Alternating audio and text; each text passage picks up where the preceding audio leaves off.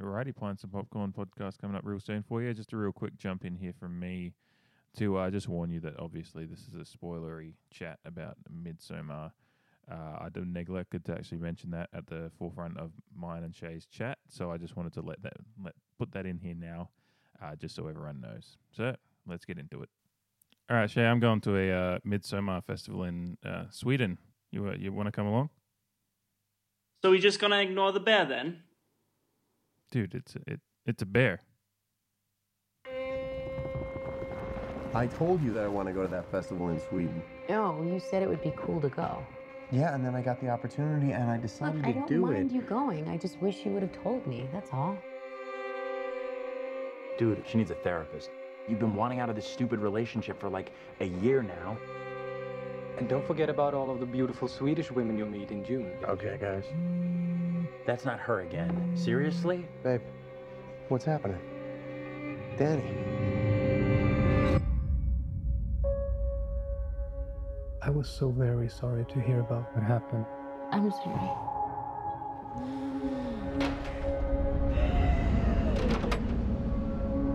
I invited Danny to come to Sweden. You know what she's been going through. Christian says you've got this special week planned. It's sort of a crazy festival. Special ceremonies and dressing up. That sounds fun.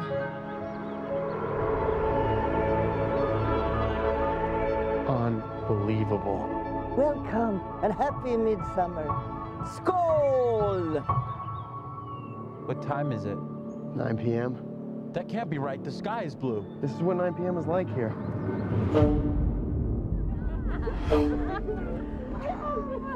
How long have you two been together? Just over 3.5 years. 4 years. Really? Yeah? What do you think? It's like another world. Tomorrow's a big day. Is it scary? What is it? It has special properties. What am I going through? We just need to acclimate. I don't want to acclimate. I want to go. Absolutely not. What's happening? I don't know why you invited us. That's why you look so guilty right now, because you know. We only do this every 90 years.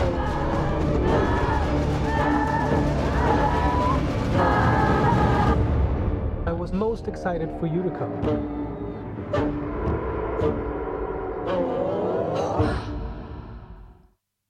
Alrighty, the Pints and Popcorn pod back with you for another week. Didn't fuck up the PNP there as much as I did last week. I don't even remember that one, so we're good. Shay on the line again with his beers. Beers. Staying on brand. Pints. Yep. Yeah.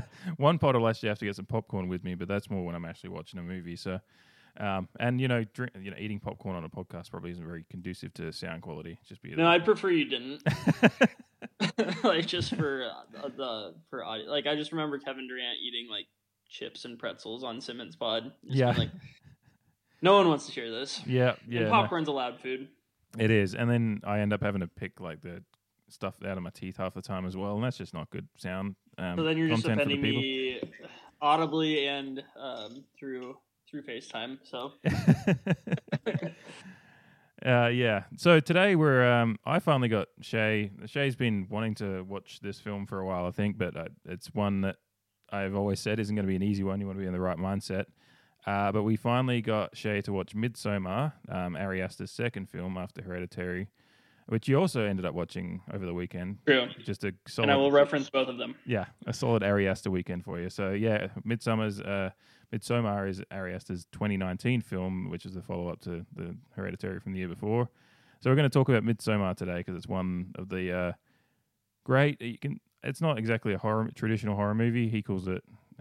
Aster himself refers to it as a breakup movie wrapped in the cloth of a folk horror fairy tale.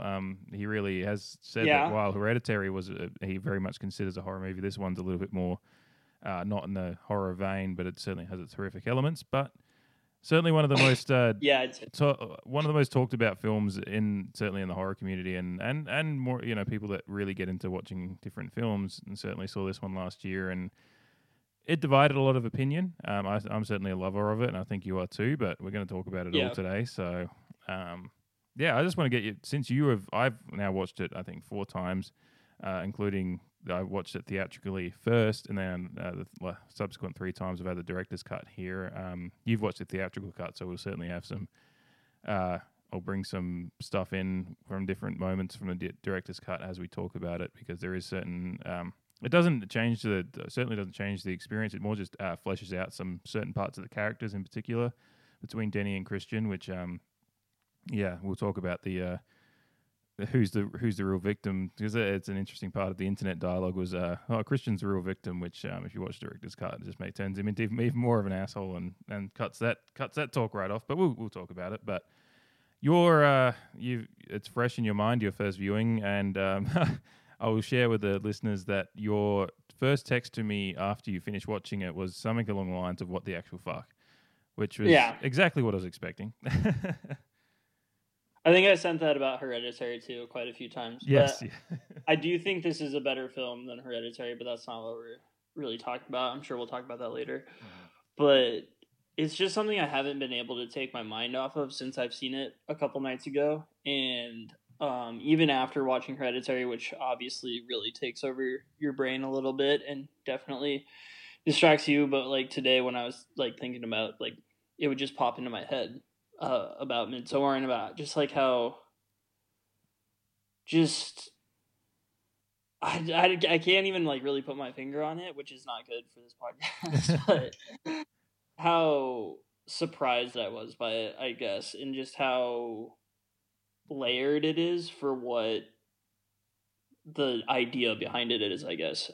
There's so much going on in it and so much symbolism that you kind of like, you forget about the ultra violence and stuff of people jumping off cliffs and people having a blood eagle done to them and things of that nature. That's not what sticks with you. What sticks with you is like the idea, like, honestly, about relationships and what those mean, and like even friendships and being friends with your friends' girlfriends or boyfriends or whatever, and what that means. Just relationships, really. It's obviously a surreal setting and a surreal outcome, but it is such a movie about relationships in the end. Yeah, and I mean, the way the film was developed was, I think it was B Real Films, which is a Swedish production company, went to Astor, and I think they asked him to make a Swedish slasher movie, and he kind of just half said no because he just couldn't find a way into how to make that. But then he was also going through a rough breakup at the time. I've listened to him interviewed on pods, and he said they kind of broke up, then got back together, and then properly broke up, and haven't really talked since. And he kind of chuckled and said, "I hope you like the movie." Yeah, but it's very obvious of dating an artist, I guess. It's very obviously about a certain relationship that he went through, and he's been very open in talking about how this was just catharsis for him at the time. He just wrote a movie about his own feeling. He says he very much put himself and his emotions into Denny, so Denny's kind of the avatar for his experience.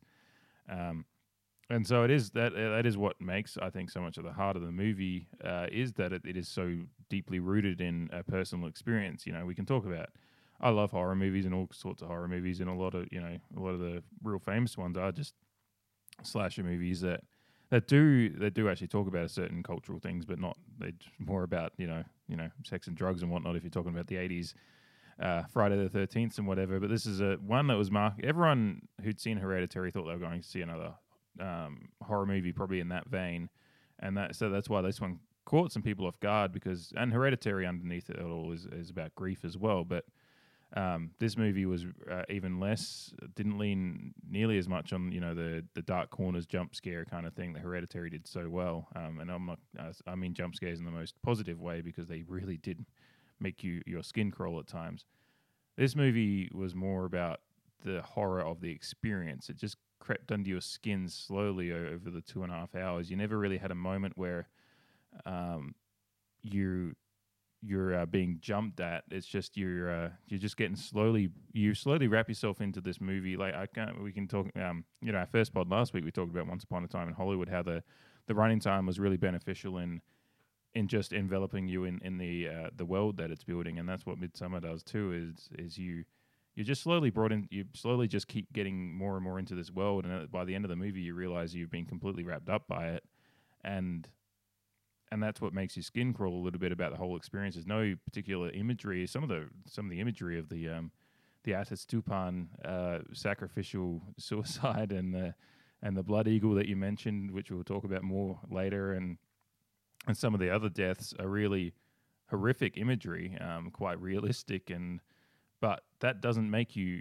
It's horrifying to see, but it's more just the whole experience of the movie and the bad relationship dynamics and all that's going on is what really horrifies you by the end of the movie, and that's what sticks with you and why you think about it for days after, because you're not exactly sure why it's horrified you, but it's just gotten under your skin. Yeah, and when you really break it down into what it is it's the main character going through grief and not getting the support that she needs from anybody, and obviously her whole family's dead. That happens right away. And she doesn't really trust her boyfriend, and his friends don't care about her, so she has no support in this entire world. And even as fucked up as that cult is out there, they were there to support her more than anybody in her real life, in quotes, her life back in the States, not on a cult farm in Sweden. But it's just, it goes to show you when somebody's going through grief, if you have toxicity around you, you'll reach out and hope that anybody can help you, I guess, at that point. And I think we talked about gaslighting when I was watching it, and it's that's clearly what happened, but was it really gaslighting? Because it felt like those people actually cared about Danny in the end. Yeah, well, certainly gaslighting on Christian's part, and his friends to a lesser extent were enablers of that kind of behavior as well. Because that just. Speaking of horrific imagery, I didn't even bring up the start of that movie is intense. It is unreal. The imagery of, what struck me on rewatch. There's a couple of things. The only time I jump every time I watch this movie is when there's that. They show the mural at the start of the film, which essentially tells you the whole storyline more or less, and then those little wooden doors open and it's a snowy. Right. Yeah. And really, and there's that beautiful Swedish just the voice in the background, just singing, and then it suddenly snaps to the phone ringing, and every time I know it's coming, and I jump every time because it's just it's a great sound cut editing, just right there, which is, and just jumps you straight into this actual modern, dark, cold, wintry stateside thing, which is a very good contrast with what we see for most of the rest of the film after that. But yeah, obviously, Danny's we jump to Danny, and she's having some phone calls with friends and Christian about her sister, sending an ominous email and not responding, and Christian's kind of you worry too much and yada yada yada, and she's like, yeah, maybe I do, and so you can already see a little bit of how unempathetic he is to the situation, and then the friend says, and then she's on the phone with her friend, and she's saying, I maybe that's my fault. I leaned on him too much, and the friend says, well, that's what he's there for, which is, it's true. If you're in a relationship, it's the they're not married, but it's the in sickness and in health, part of the marriage whole thing is when you go into a relationship, you do still have to kind of contend with those. Sickness isn't just physical sickness; it's anxiety and all those things that go on with. People like that, and she's certainly got some anxiety going on with her family issues and certainly with her relationship issues as well. And then we obviously find out that the sister she gets the phone call, and then that scene that goes from when she gets the phone call and there's that music, that really good orchestral music, where it's just a slow ride from the fireman turning off the car, and then the camera pans down to the exhaust pipes. You see the hoses out of them, and then it kind of they slowly go up the stairs and go past the sister's room where you can see her dead, and there the thing taped to her, which I think you sent a snap of that saying, what the fuck? Again, there was a lot of what the fucks when you were watching this for the first time, which I was really, it was really fun to be a part of like your first experience in that way. Yeah. And then obviously seeing that was the first one for sure. Yeah, seeing the parents dead in the room, and you realize like this trauma is gonna. And then the first part of like Florence Pugh's just amazing performance from the entire movie was her just like when she calls Christian and is like crying, and then they show the scene of her just cradled in his arms, just completely, in complete emotional agony. Like those real cries where it's so you're almost like out of breath, but you still can't stop crying. And Christian's just dumbfounded, just holding her, which is a great contrast with later in the movie when she's when the Hagas are around her crying with her, which is a part of the empathy versus apathy part that I will get into about this movie. And then the camera just goes over them out the window and it says A24 presents, and you're like, holy fuck, I've just seen the start of this movie. Yeah. Every time that catches me, and I'm like, that is a perfect prologue to how the film is going to be. Aesthetically, it's completely different because it's dark and cold and wintry, but it does provide a great start to the movie. And you realize, like, I always watch that, and when it goes to the credits start rolling at the start of the film, there, I'm like, holy shit, I've just seen a great short film, let alone whatever else I'm going to see after this. It really sets it up well that you're, again, like Hereditary has some moments which I won't mention specifically, but you realize you're in for a movie that isn't going to hold back as far as anything can happen. Yeah. I guess this brings up my first question for you regarding the movie as someone who's seen it a few more times. I mean, I read a lot about it after watching it, but there's still some gray areas, obviously, and they were left that way on purpose. But so who do we think was responsible for the deaths of her family in the first place?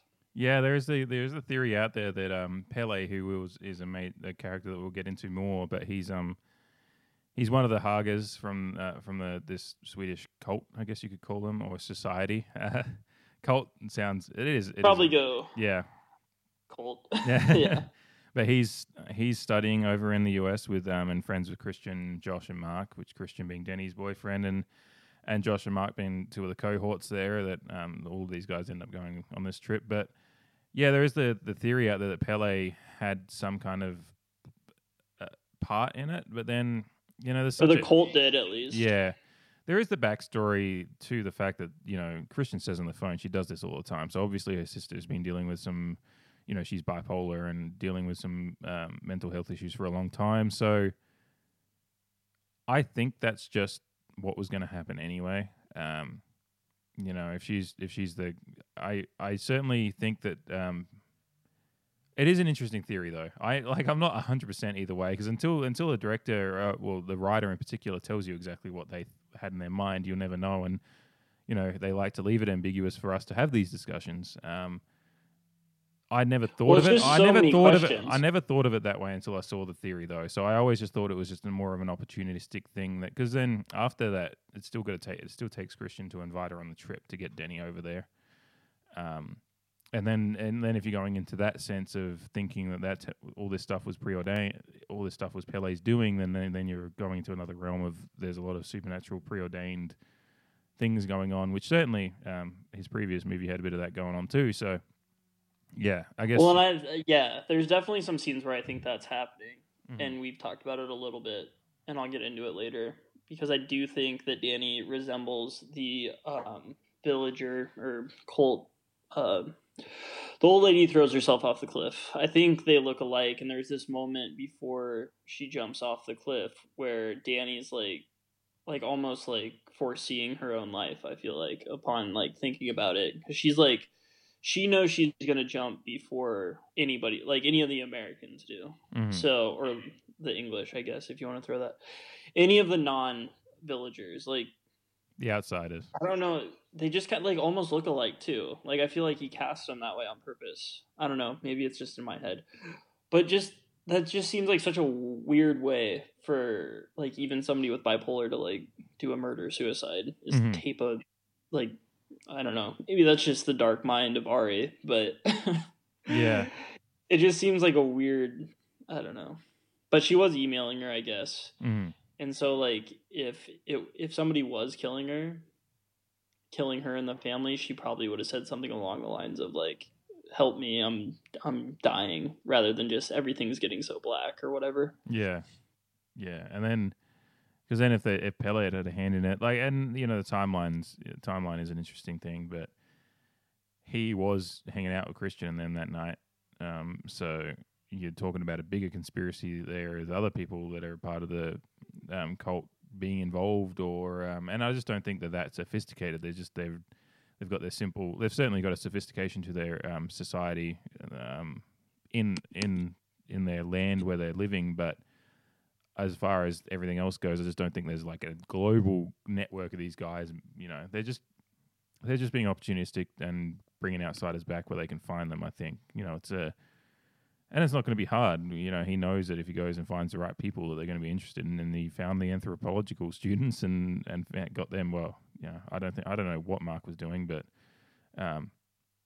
he's certainly intellectually he seems different than the rest of them. But yeah, he found the outsiders that were going to be interested in something like this. Certainly, Mark was interested in the more sexual opportunities that were involved in it, and then the other, Josh was very much interested in the anthropological study that he could possibly do while he was there for it, and Christian was somewhere in between.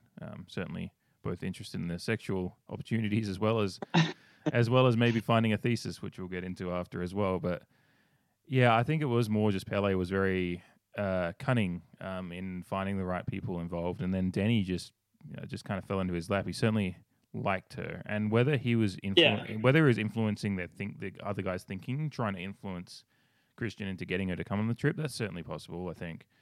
Because when they're having the conversation at the party afterwards, where Denny suddenly finds out that they're going on this trip, you can kind of see Pele is just watching her the whole time, watching her reaction to this conversation, and you can see that he's kind of the motor's ticking in his brain, trying to get, because he's certainly attracted to her as well.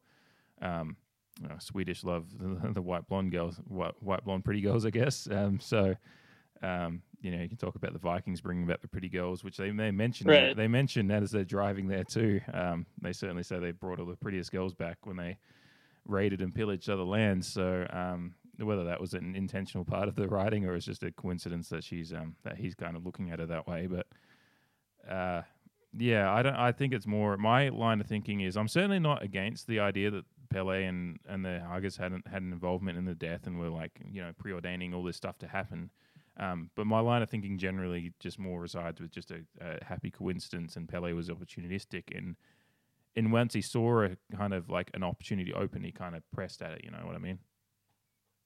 Yeah, there's also the theory that her parents used to be in the cult. And that's why. You've been deep on the Reddit avenue. This is why it's good having you on the pod, because I just don't deep dive into Reddit enough. Well, yeah, and I don't believe most of it, but it does at least It's good. It's good. Good thoughts. Serial for just thinking about what could, even if it's doesn't have much basis to it. Having the just opening up your mind to think about different avenues of understanding the film. Well, I'm just so curious why her whole family is seen after she becomes the May Queen while she's hallucinating, and they all seem disappointed in her. Or the dad seems okay. Boom, it's happening. But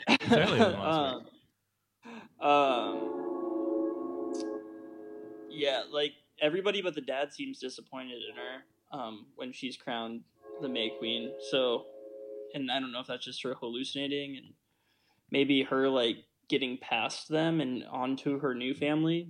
Yeah, we can maybe her family wasn't as obviously her sister had her issues, and her issues at the start of the film seem to be that she doesn't really have anyone that she feels comfortable leaning on, including her family. Maybe she's ringing her parents saying, I'm just worried about Terry, I think was her sister's name. And, she seems very isolated in her. She's in the dark apartment trying to email, contact Terry, trying to call the parents. She's on the phone with Christian, who's not really, he's kind of just trying to blow it off because he wants to hang out with his buddies. She's on the phone with her friend, but all these people are never shown on screen. It's just her on the phone, and it's making you realize that she's feeling quite isolated and doesn't really have anyone that she trusts to lean on, including her boyfriend of 3.5/4 years, depending on whose memory you remember. So yeah, then maybe it's just that she wasn't that close with her family. Maybe not in the sense that she was estranged, but just in that just had an apathetic family relationship. Maybe not on her part, but just they didn't quite get each other. Maybe She certainly must have been close enough to her sister that she emailed in that sense that her sister was, but it was probably fractious considering the fact that her sister had such mental health issues. I think they were probably close, but I think like the point of those scenes, now that I'm thinking about it, and like when they're carrying her on like the platform and in the trees, you can see her sister. Jesus, like, that's a good image. Yeah, you can see it, and it's her being like moved past that with the strength of the community around her. So maybe it's just like showing that, it's just her moving past it. I don't know. I think that movie has that's more it questions to me. than answers. Yeah. It's one that's going to be like, it's one of those ones that film students will study for a long time, kind of, and have different opinions on it. It'll certainly become more, like a lot of people will kind of figure it out as the years go on, but unless writers come out and say explicitly what they're going for, there's always an ambiguity to things like this, and that's certainly intentional too, because they want you to, when movies finish like the way that ones like this do as well, it's certainly left open to interpretation, and it's wonderful to have the opportunity to sit here and interpret it with a couple of pints as we're going. How do you feel about Christian at the start of the movie?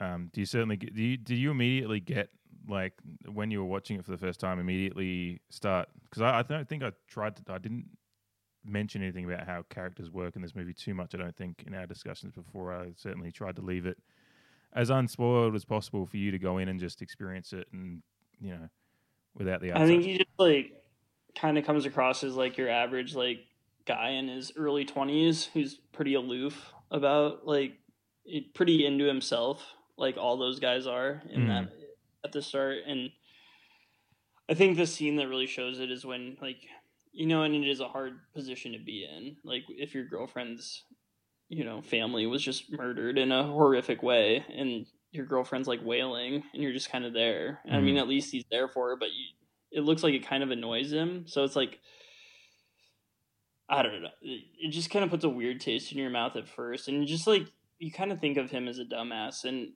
I think he never gets fixed throughout. He's just like, it gets worse and worse, kind of. So.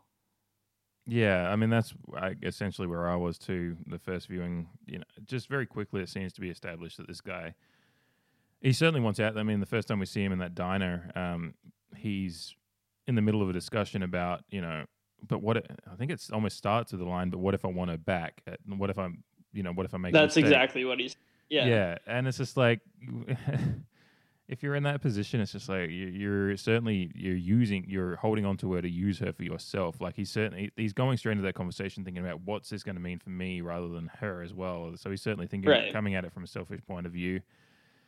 His friends are typically college bro-ish about it, Yeah. Yeah. Josh is a little bit more restrained in his discussion about it, but Mark's very open about saying, when the waitress gives him that little look, he says you could be impregnating her right now, which is right. Great foreshadowing to the future of the movie as well. Right. Especially when Pele says, well, think about all the Swedish girls you can impregnate as well. But he does. Yeah, the entire conversation kind of shows both. They're never talking about Danny in this situation. They're talking about Christian and what everything's going to mean to him. Yeah. I think that's true to life, though. Yeah, which is what I've had plenty of conversation with friends about relationships and whatnot, and you always, when you're talking about it with them, you come at it from their point of view. But it certainly does show, like Christian's own comments about it are very very crass about how he feels about it. What if I make a mistake? What if I want her back later? It's like, well, then you try to win her back. You don't just hold on to something and for perpetuity just in case. And it's very, very much shows his attitude about his selfishness and early on in the film. Right, and it also kind of like all of his friends not really liking Danny or like being put off by her other than Pele, like that kind of speaks to how he's probably kind of a dick. Mm-hmm. Like probably doesn't talk very nice about her, and they all want him out of the relationship, so it's just kind of like this toxic like ideology around her, which is leads to all of their demise. But another question I had that like just this conversation like kind of brought me to is what made them like want Danny to be the queen? And if she isn't, this is a double question. And if she wasn't made the queen, does she have a similar fate to all the other outsiders? Or is she like, because it seems like the whole cult really like convalesces to her right away. Mm-hmm. Like she seems like a part of it right away. And I'm wondering what that's about. Well, they talk about wanting to keep bloodlines pretty pure as far as the look, I guess, and that's again he is blonde. Yeah, yeah, and I've seen Ari Aster, like there's some talk like behind the movie is Ari Aster has talked about how Sweden in particular has got like far right movements over there and whatnot, and he is subtly commenting about insular communities. How they develop and how their ideas can be warped by being so insular. So, but she's kind of, they look at her and see she's the prototypical kind of person that they want in the society. Pele's certainly taken a liking to her very quickly. And maybe that's it. Yeah. Maybe it's just based in Pele. So do you think then? And I think I think the rest of them see her as more like as someone who is. They see her vulnerability early and say I think it's a very cunning thing that they do. Certainly the women that are around her at certain times, the rune that's on them, I don't have that. I didn't get that one noted down. The rune that's on them is something to do with cunning and care. It's something to do with like the empowerment or something like that. That they are kind of helping her and very empathetic with her as well, but they're also using her to a certain end. Which might be that she just becomes part of which, we'll get to the end of the movie eventually, but my interpretation is she's going to become part of the Hagas because they're the only family that she can have, for good, better, or worse. They're certainly not perfect. It's not like it's a happy ending in that sense, but it's where it culminates for her. And to answer your question, I think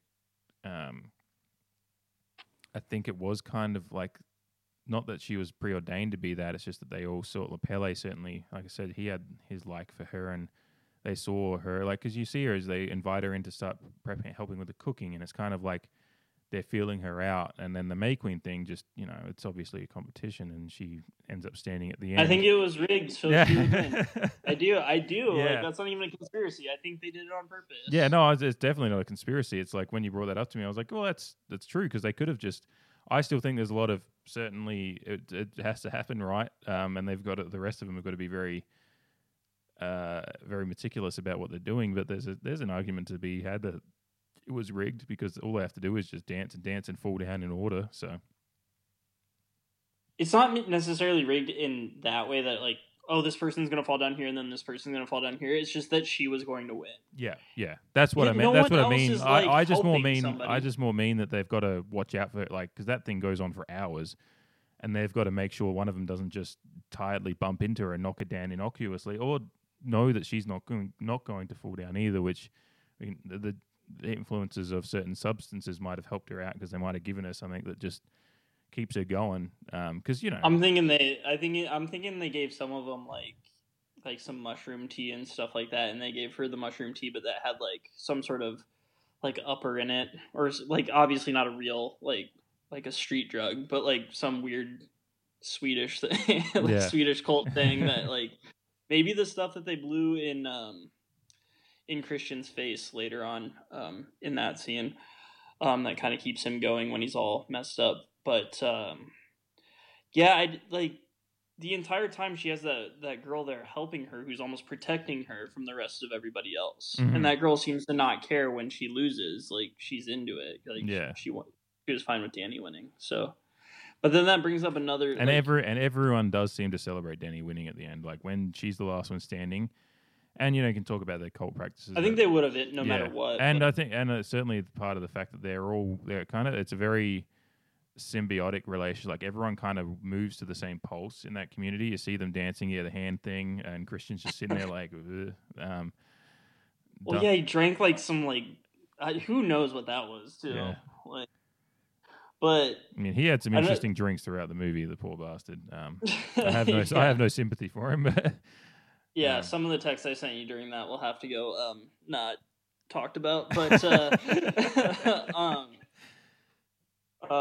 Something you brought up that really like now sticks out because we were talking before we started potting about what happened to Simon and Connie and why they died, because everybody else, we'll get into like kind of the crux of the movie here now, like when people start dying out and the cult starts killing people, and it's clear to see why Mark dies. He pisses on a sacred tree, and he's just disrespectful of the culture from the start.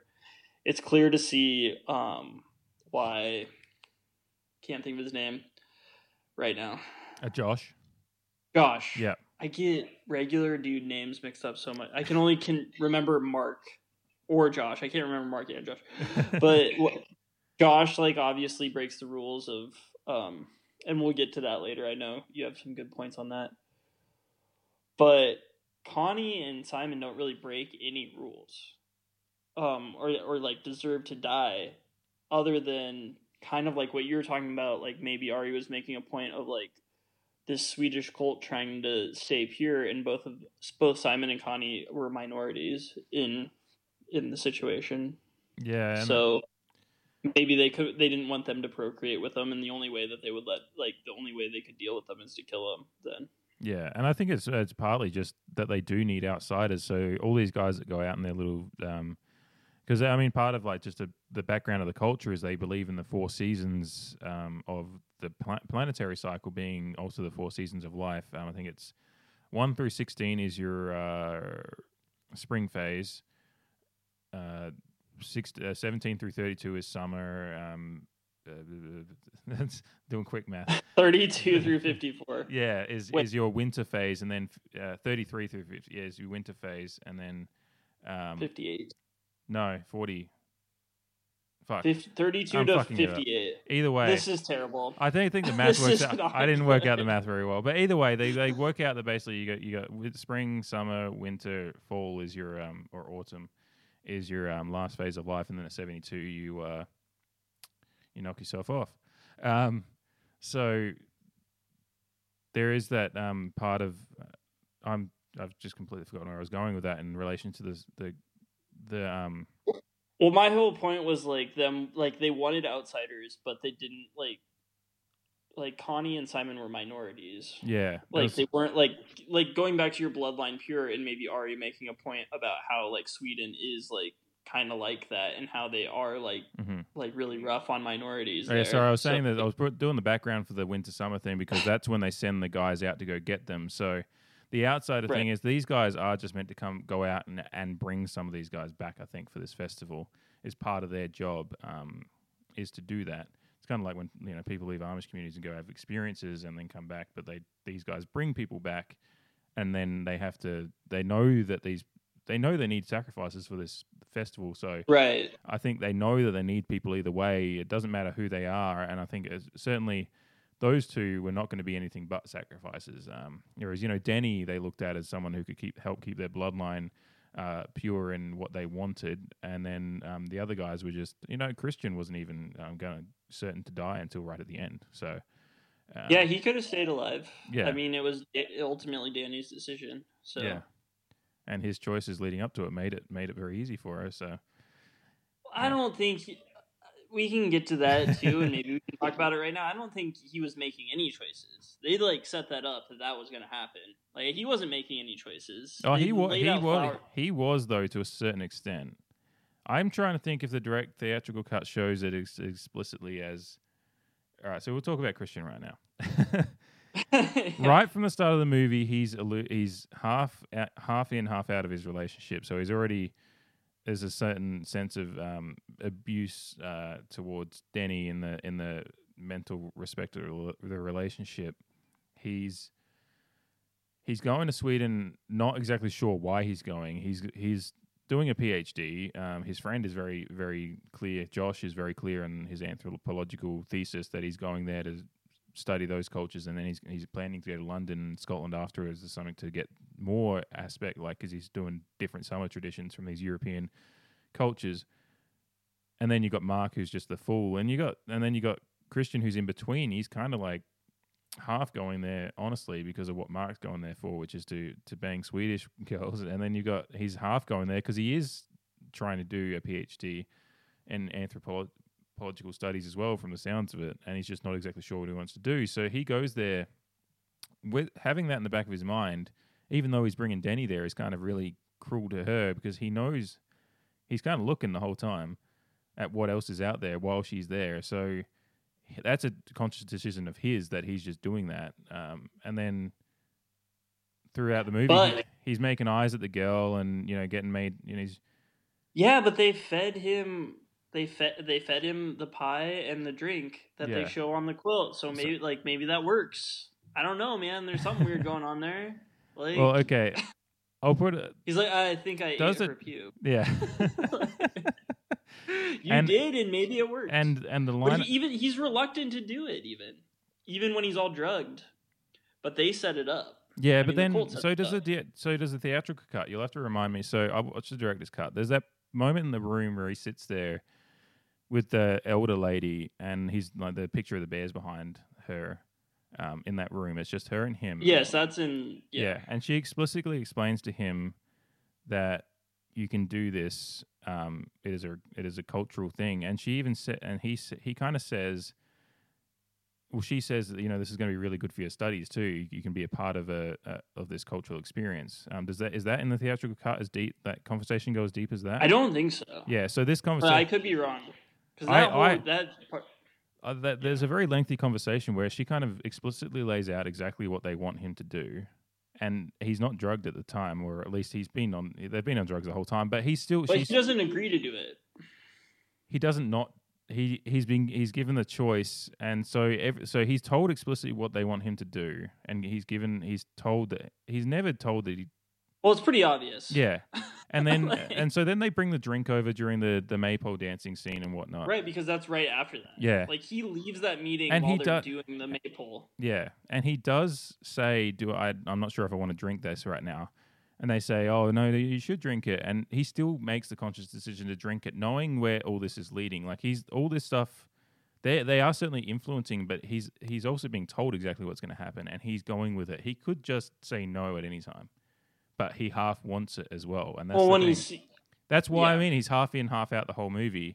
Whereas if he actually just nutted up and did he's half in that bear costume, I'll tell you that. Yeah, but yeah, that's why fair. I think that's why I'm like don't have much sympathy for him ending up in the situation he does, because he does lead. He's like I said, he's half in, half out the whole time. He makes a decision on his thesis halfway through the movie because he just decides while he's there he's going to do it. And then they explicitly explain all this stuff that's going to happen and what they want him to do, and they do give him the decision because he says, he even says, can I experience it without actually doing it? And she says no, because we're not going to let you just watch. But then he kind of leaves the room, and it's kind of left open, like he's being allowed to make the decision, but also they're expecting him to do it. And they do influence him with all these drugs and whatnot, but he still makes a conscious decision because he knows after that explanation exactly what's going to happen if he keeps going down the road and letting them influence him. So that's fair.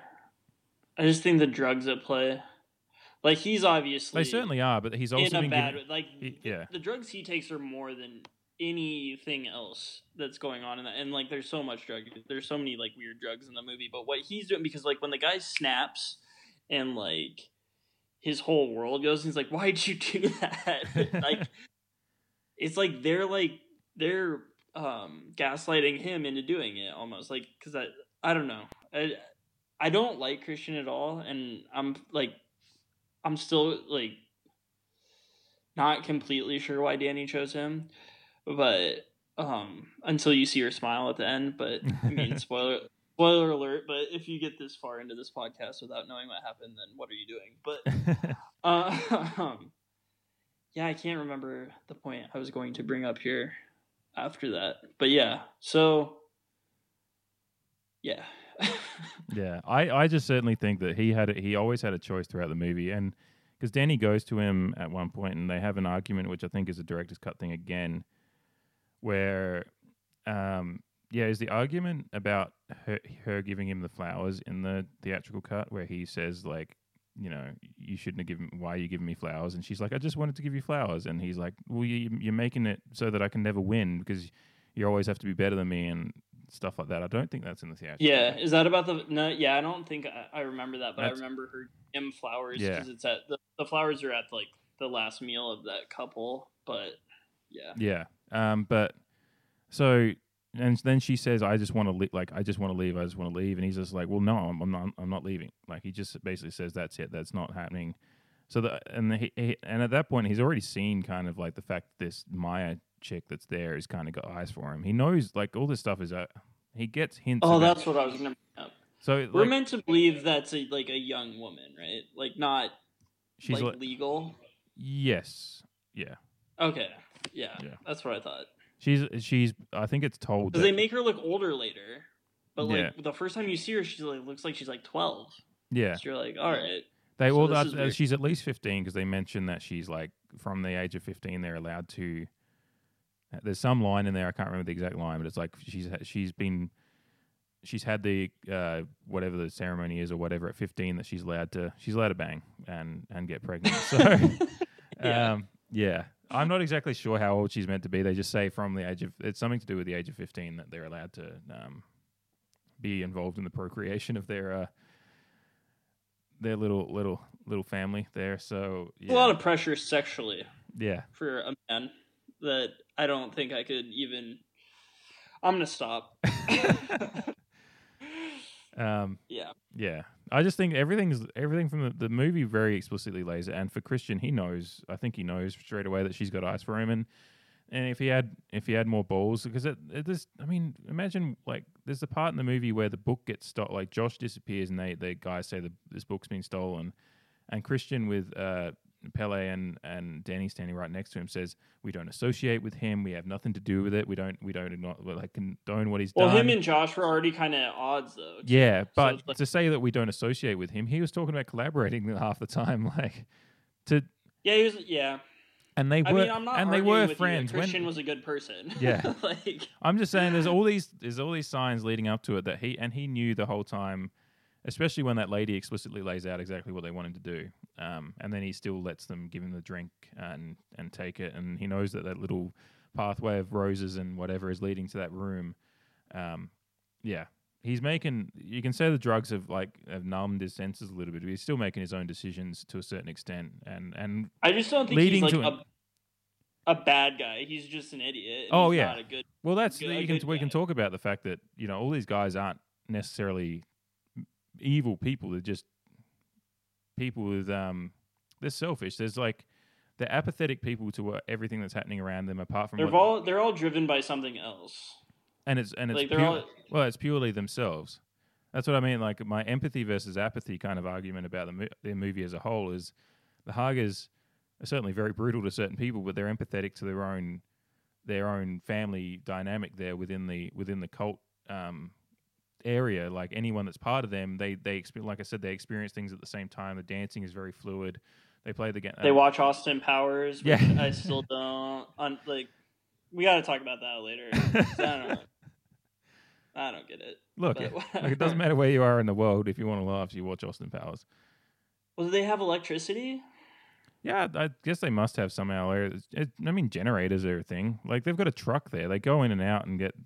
That's true. They're certainly not insular in the sense that they completely. They just have their own traditions within their society that they stand by. But they're not insular to the outside influence of society. I think that's Something I thought about when this wasn't even on Reddit or IMDb, but why he chose Austin Powers, other than it obviously being like a good laugh, like a good little laugh for the audience, is that like maybe like the last outsiders that they killed, like that's the last, like one of them had that movie on them, and that's the newest movie they could get because they like killed the people they killed before. Yeah, last time someone came with DVDs because everything's just on the laptop now. Yeah. Well, I just mean like I don't know. I imagine it being like a VHS tape.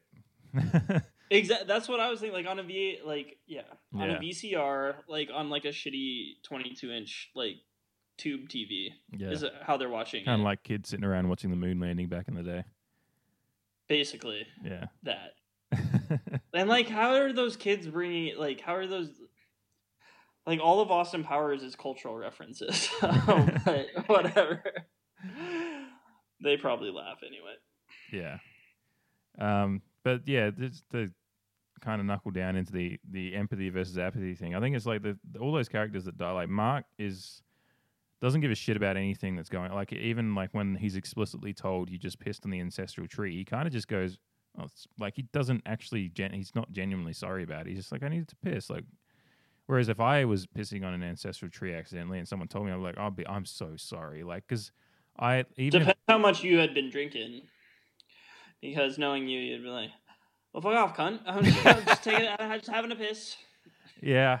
I just mean like I'm not like religious or anything like that, but I'm not gonna deliberately piss someone off and like if they're not harming me. I don't think he deliberately did it. No, he didn't deliberately do it, but he's not showing any understanding for how important that is to them either. Like, yeah, I'm not gonna go piss on a church and then be like, oh, sorry. Like, I'm gonna be like, well, it's not my thing, but these people are like, this is gonna really upset them. Like, it'd be kind of like someone pissed on the Anfield grass, without knowing. Like, that means a lot to me. So, I'd that's a goal, dream goal.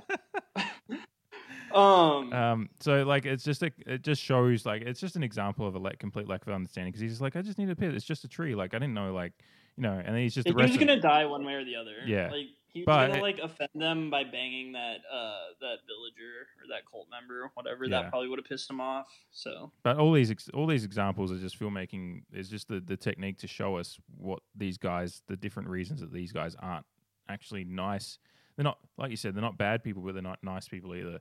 Mark's just completely apathetic to any other culture and anything going on around him apart from what he wants, which is just to bang some ladies. And then Josh's apathy is just that even though he's completely fascinated by these cultures, he doesn't actually respect them at all. Like he was explicitly told, trying to use it. Yeah, he got like he had to talk them into just showing him the books, and so which are completely bullshit, by the way. I have to say it. Like there's nothing. They're like little symbols, and they're letting the one dude just paint in it, and like we interpret it. It's like he's sticking his hand in paint and putting it on a page.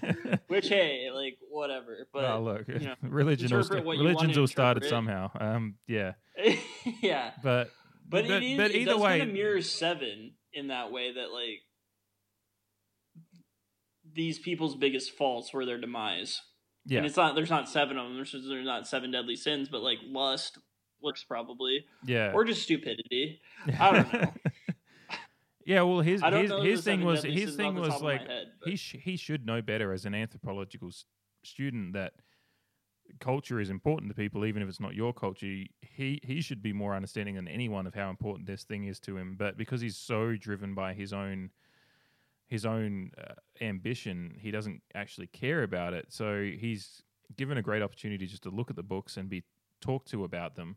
And then he says, can I take pictures? And they say no. So then he sneaks in later on to take pictures anyway. Like, yeah, that's just another example. And they're just trying to show examples of why. I think it's just Ari Aster's, from a filmmaking and a writing point of view, he's trying to show why these people are so self-insular about, or so self-absorbed. In comparison, it's just showing the bridge to the divide to how empathetic the Hagas are to everything, even though they're not empathetic to certain things that are going on because they're just like, oh, yeah, they died, whatever. Their feelings and their emotions are shared amongst the group, and we certainly see that with Denny when she's crying at the end. They get in rhythm with her crying, which is the first time she's actually had someone cry with her, because obviously Christian doesn't at the start. I think that's an important distinction between the two. I think those two scenes were done very deliberately to contrast each other and show that Denny's finally being supported, but that's further down the movie. But yeah, as far as the guys go, I think that's very important that we understand that the reasons they showed that was to show the differences between their apathy to everything that's going on apart from what's happening to themselves versus the Hagas having they have empathy for Denny right from the start. Pele does. He draws the picture on her birthday and says happy birthday, and then obviously knows it's her birthday. And then again, Denny says, when she's like, oh, Christian forgot. Oh, it's my fault. I should have reminded him. It's like, no, you've been dating for that long. He should know it's your birthday. So it's another example of her blaming herself rather than when she doesn't actually need to, which is a part of her issue she's going through. But yeah, the huggers are empathetic to her right from the start, and are empathetic to I think they're going to be to anyone that's kind of they can mold into their and someone that's going to be a part of their society. Right, but they're also in some ways very evil because their society unforgiving about a lot of stuff where maybe they should be forgiving, and who knows why they've killed people before, but it's definitely I don't know. Danny's really the only good guy in this, but then she like ends up in the cult, so it's like, all right, well, whatever. Yeah, I'm sure I'm missing something bigger. I always do, but like, yeah. Well, we can get into a bit more about the in-depth nature of some of the symbolism, because I've got a few notes on the runes and whatnot, and just the overall the things that were the little things that were in the movie that kind of lead us to down the line of it was all there for us from the start. But being like any good movie, we're going to have an intermission now and give ourselves a break, and we'll get back into it. It was after a quick hour. Yeah, it was. It's just a bit below an hour actually, but yeah, I just figured there was a good time because we were at a bit of a breaking point in getting into some of the little details in the film that really just bring it full circle to everything that was going on. So, a little intermission, and then me and Shay will be back with you right after to talk more Midsommar.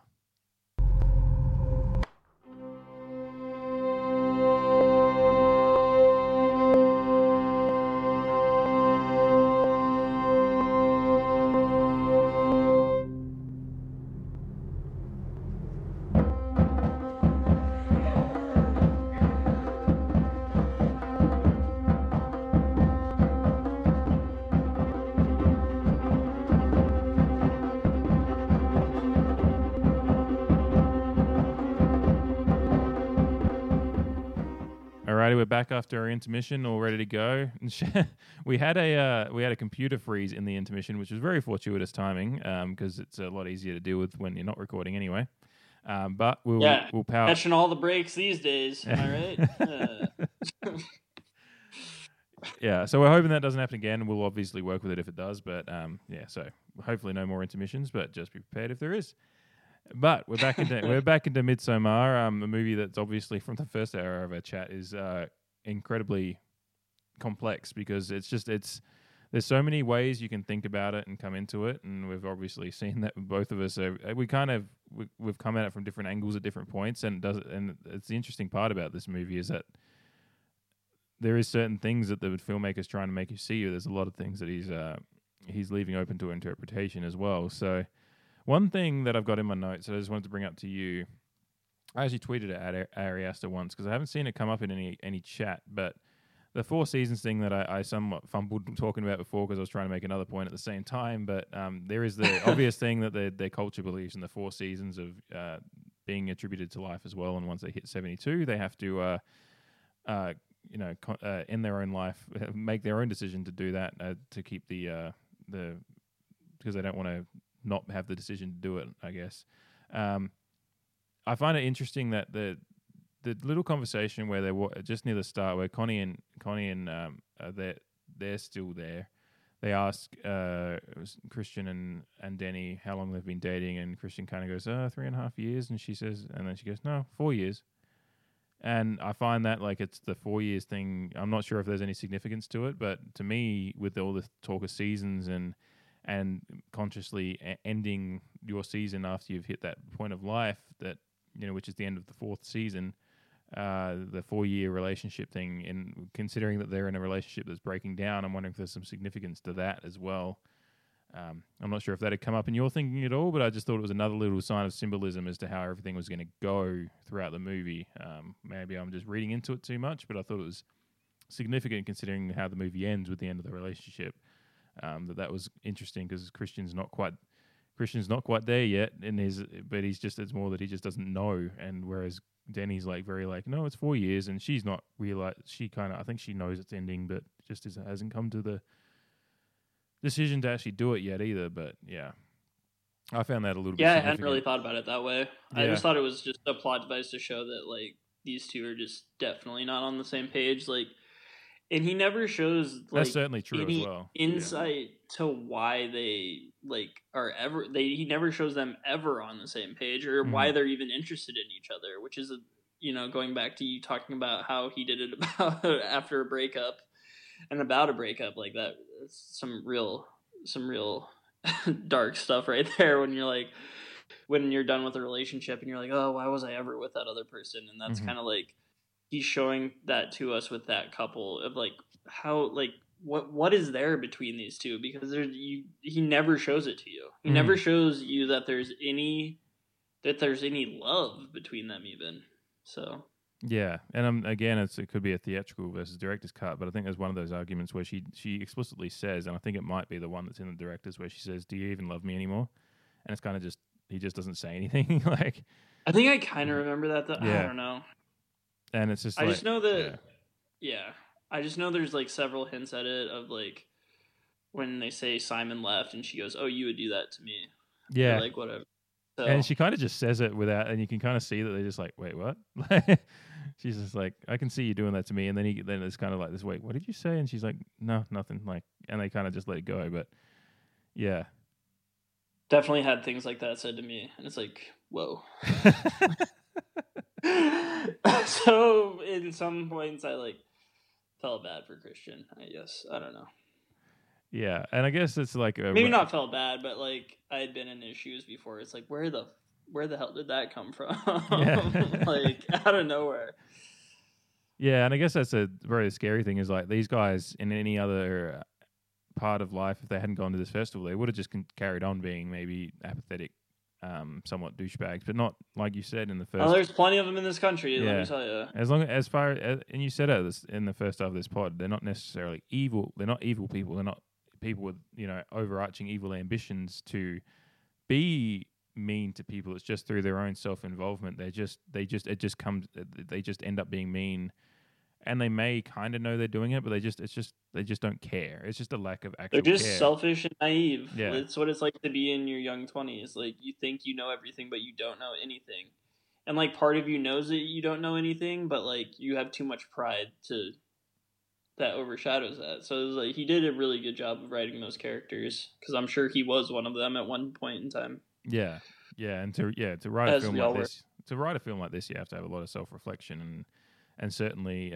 it's not painting anyone as it being completely right or completely wrong at any point. Certainly the cult is not at all the right way to live either. But it happens to be finally a place where Danny sees some care for her, whether they've certainly got their own ambition towards what Danny will bring to the cult, or the Hagas as they are. But they also do at least show care for her and Pele, just remembering her birthday. It's something that she's like, not really. And she apologizes about Christian forgetting it. And another significant part is when he gets reminded by Pele and then comes over and lies about why he remembered it was her birthday or didn't remember. He's trying to light the candle on the cake and it's just not lighting, and it's just like that to me was some important symbolism about of course, yeah. Trying to light a spark that's just not there, and right.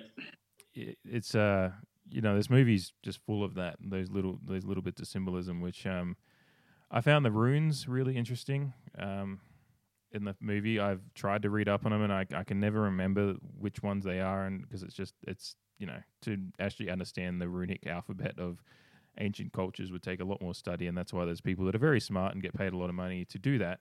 But Josh was trying. Yeah, trying too hard. And yeah, Josh in particular, his foot sticking up out of the ground when Christian's running around with his with his wang out, just trying to I don't know if he's trying to escape or he just suddenly seems he's fully realized the gravity of the situation he's in, I think. But Josh's foot is sticking out of the ground, and he notices it there, and there's a rune on the foot that I'm trying to remember the name of it. I might fuck up the pronunciation, but it's Ansus, which means knowledge and communication. There's different ways you can interpret exactly what it means towards the English language, because translations are never usually, the way language works is never sometimes exact, but essentially means knowledge and communication. And I think that was they basically saying this guy died because he was trying too hard, I guess. Is just a symbolism about why he was killed was basically I mean, we've already said that these people were all going to die. Some of them were going to die anyway because they needed these sacrifices. But Josh's demise is certainly as much about his, lust for information that was overarching his actual anthropological morals, which should be to understand culture without infuriating it, essentially. True, but also a ridiculous culture that he was studying. So yeah. But I think, I think he was based in. He should know that when, the start of that movie, the start when they mention when they go into bed, and the guy's like, "Oh yeah, we're gonna do the Atas Tupan." I'm probably screwing that up as well, but Josh, his eyes light up. He's like, "I know what's gonna happen here," and he doesn't tell the other guys. And Christian's like, "What the fuck, man?" And Danny's just like, "Is it scary?" And he kind of just smiles and goes to sleep. It's like he knows exactly what kind of culture he's studying, and so he watches. I don't know if he knew it to that extent, though. Well, if he knows that he's studying a culture that practices Atas Tupan, then and uses a mallet to beat the guy's head in when he doesn't die properly after jumping off the cliff, then he should probably know that they're going to have differences of opinion of how to met out punishment for sneaking into a sacred room at night and taking photos. Who ended up killing him, do you think?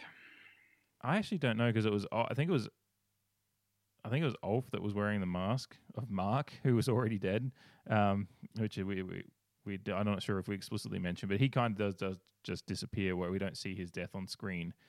It's certainly foreshadowed when they're talking about playing Skin the Fool, and he's very much the fool, and his mask his face is worn by another character. But I don't actually. I don't think I've actually seen. I think I've tried to watch, and it's just you just see the hammer swing and hit him in the head, and then see Mark's face on another face looking down at him afterwards. So, yeah, I'm not sure if that's meant to be exactly important who swung the hammer. It's just that he was dying because he was explicitly told he shouldn't be doing something, and he went and did it anyway. And we can. I'm not like big into understanding what different cultures think about photos and whatnot, but there's certainly we've seen it in the past where different cultures like the taking of photos is something that can be seen as stealing sacred things, and certainly their books were very sacred to them and very. They didn't want people to know exactly what even if they're not, because they're absolute bullshit. But I can say that about a lot of sacred books. But he could have just done renderings of them and been fine.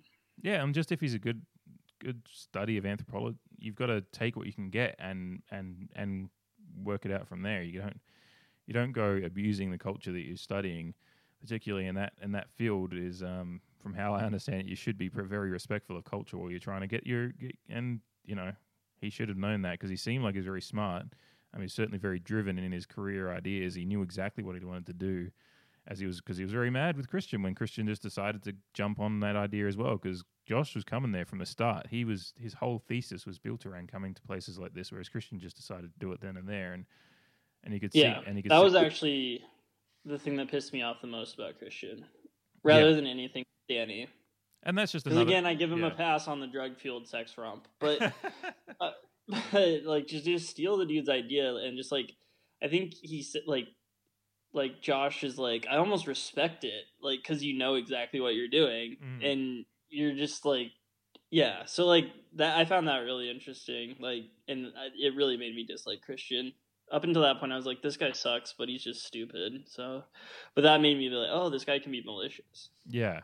Well, he's just opportunistic and jumps on things and isn't really sure of anything, but if something looks good at the time, he'll do it. So maybe that's why, you were talking about earlier about why these guys are even together as far as Danny and Christian goes, and she might have just been that thing at the time. He was just really into her, and she was obviously her character background seems to be someone who needs someone, which is it's not exactly healthy or anything, but she might have seen Christian as he might have been presented in a really different way, because you see him when he starts asking all the questions. He's very bubbly and really forthcoming about trying to find things out, and that might have been how he was at the start of the relationship with Danny as well, and made her really into him. And then his apathy started after he just decided he wasn't into it that much anymore, and they're already 2 or 3 years in. They mentioned that it's about the last year that he's been wanting to break up with her, so it's like they might have had 2.5 to 3 good years, and then he got bored with it. And what you see when he's decided that he wants to study this, he's really bubbly about it and quite open to chatting, and his kind of demeanor changes a little bit when he's doing that. But it's like he's almost, in the way that he's doing it, he's almost rubbing it in Josh's face as well. That he's like, oh, I'm going to ask these questions too, and Yeah, I think that's what I took away from it is like, and this is definitely not what I was planning on talking about, but like just him like acting so into it was like him like trying to lie to himself that like like it was his idea to do this and he's into it. Like I don't think he was actually interested. I think he was trying like kind of like convincing himself. Yeah, and that's it. And it might be what he was doing with Danny at the start too, because he was just a younger college student. All that stuff is completely up to interpretation as to how they got together. But yeah, I find him. Yeah, I'm obviously a little bit more critical of his field sex romp, as we're calling it now, because I certainly think that I don't think you deny that he knew what he was half doing, but yeah, it depends how much we put into the drugs influence and whatnot, which was certainly part of it. But I think all these things, like the stealing the idea from Josh, asking all these things, just pointers to different parts of his personality that show us why that he's just not. Again, not an evil person, but not at this time of his life, not a nice person either. And I'm certainly, I was an idiot when I was 20. He's a bit older than that in this movie, obviously, but in any other situation, he might have come out of it and shown some propensity for change. But unfortunately, in this situation, he doesn't get the chance because he's decided to show his colors in a reclusive cult situation, which when you don't do the right thing, you could end up dead. So it's just a show to potential consequences for not, it's the worst consequences that you could have. But if you have these personality traits, they can lead you down a path that doesn't exactly end up well for you, which is it's a warning to people about how you treat people, I guess. True. Yeah. So I guess we can talk about, there's a few things. I watched a few different studies of the film on deep dive into the internet, and someone pointed out the fact that the picture on Christian's wall in his apartment is from a series by an artist called it's a artist born in Taiwan who's an American citizen now called Mu Pan. I hope I'm pronouncing that right, but he's got an art series called Dino Assholes. And nice. that piece on Christian's wall is from an art series called Dino Assholes. You can look up Mupan on the internet and you can find it in his listings of his artwork. So he's a dino asshole. I guess that is that what it's kind of like I'm sure he was just looking for art to put around and he's just finding little, like, those are just little Easter egg things. But I certainly think Ari Aster is trying to say that this guy, whether or not you think he's truly evil or whatever, he's just an asshole. I think is how he's trying to present Christian, is to wrap all that up. It's just that he, for better or worse, he is an asshole at this time of his life, and unfortunately just has the worst consequences for him. Yeah, I think the artwork at the start is definitely not just the one that obviously tells the story, but if you look at the bed frame when the parents are like, you think they're sleeping and she's leaving them a message, and there's a picture of her on the nightstand, and then there's a vase of flowers behind it, and so it looks like she's wearing, so that's like some foreshadowing. And then I was looking at it, Danny also had some art that is kind of foreshadowing of what's going to happen. That's the next one I had, yeah. Yeah, go ahead. No, you go with it. No, I don't have all the details in front of me. I just remember she had a painting of, like, it's like a big bear at it's a Swedish painting. I wasn't going to try the Swedish pronunciation, but the rough translation of what it's called is Poor Little Bear, and it's like this big bear kind of with these doughy eyes looking down at a girl with a little crown on her head. And that's above Danny's bed in her apartment. So yeah, you have it's very deliberate placing of certain art pieces, which any set design has got to have, for a good movie, has got to be really meticulous and just looking right. But the pieces were particular to foreshadowing of the film, because she's like got a little crown on and looking at this bear that looks a bit kind of just doughy-eyed and sad maybe, but kind of half reflects what Christian looks like, and when he's just sitting there. He can't move, paralyzed in the bear suit at the end of the film. So, yeah, it's brilliant. It's really brilliant how he just does put these little nuggets in that. It's not going to change your perception of the film too much, because you do kind of get the idea that they're going for when you watch the film in the end. But these little nuggets do just point you more to the depth of the film and what they were looking for. If we're at the little nugget stage, I would like to bring up just one that kind of like, I know you've kind of like, and we talked off air, or maybe it was, I can't even remember anymore, but you kind of have some praise for the cult and their empathy and everything, and how it is, not as bad as it seems at first, but I think one gateway into like reminding the viewer of how shitty the cult is like, and just like religion at large, I think. Yeah. Was like the guy like acting like everything was fine in there because he'd got like that honey stuff on his tongue, and he's like, when they're burning down the sacrifice, and he's like, he thinks he's gonna be fine and no pain and whatever, and then the fire gets to him and he turns on fire and he's just screaming in agony, and it's like, oh wait, like that was all a lie. This is all a lie. Like this, like they just lied to you. Yeah, he's thinking he's going to have this beautiful death kind of thing, possibly. He's just smiling. He's sitting there like a moron. Yeah. Because, like, then the fire gets to him, and it's like, oh, man. You gotta hope that the smoke gets you before that. But that was my only hope for Christian. Because, like, while he wasn't a good dude, like, he probably didn't deserve to burn a lot. Well, he couldn't feel anything either, though, so...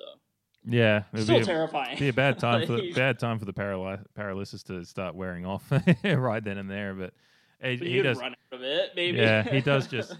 Well, I wonder how you can run with the bear just sewed to you, or you half inside of it, but like the weight of the. Bear, it wasn't a big bear. Yeah. fit in a cage, tiny cage. Poor bear. Yeah, it's a bear. The bear. Yeah. The set design of this movie was really great. I watched the. Yeah, I was gonna bring that up as well. Yeah, I'd watched it before, but I watched the behind the scenes. There's about a 25-minute one on the director's cut Blu-ray. There's not too much else to the disc at the moment, so I'm hoping they do like a better fully fledged like interviews and director's commentary kind of release of the movie, because I think it really warrants that for fans of the movie to get some more insight into it from the official channels. But yeah, they I think they actually filmed it in Hungary in the middle of summer, obviously. Yeah, they built it just for that, obviously. Yeah, and they got like the production designer did a great job of like studying like traditional kind of Swedish murals and whatnot for because from what I can gather, like all the murals that are inside the bunkhouse there are very, very similar to what you see in that kind of scene in actual life in Sweden. They're just obviously twisted a little bit towards the more creepy aspects of the Hagas in the film, because obviously it is all fictional as far as what happened there, because they say, actual Midsommar festivals are usually very happy festivals with no sacrifices and whatnot.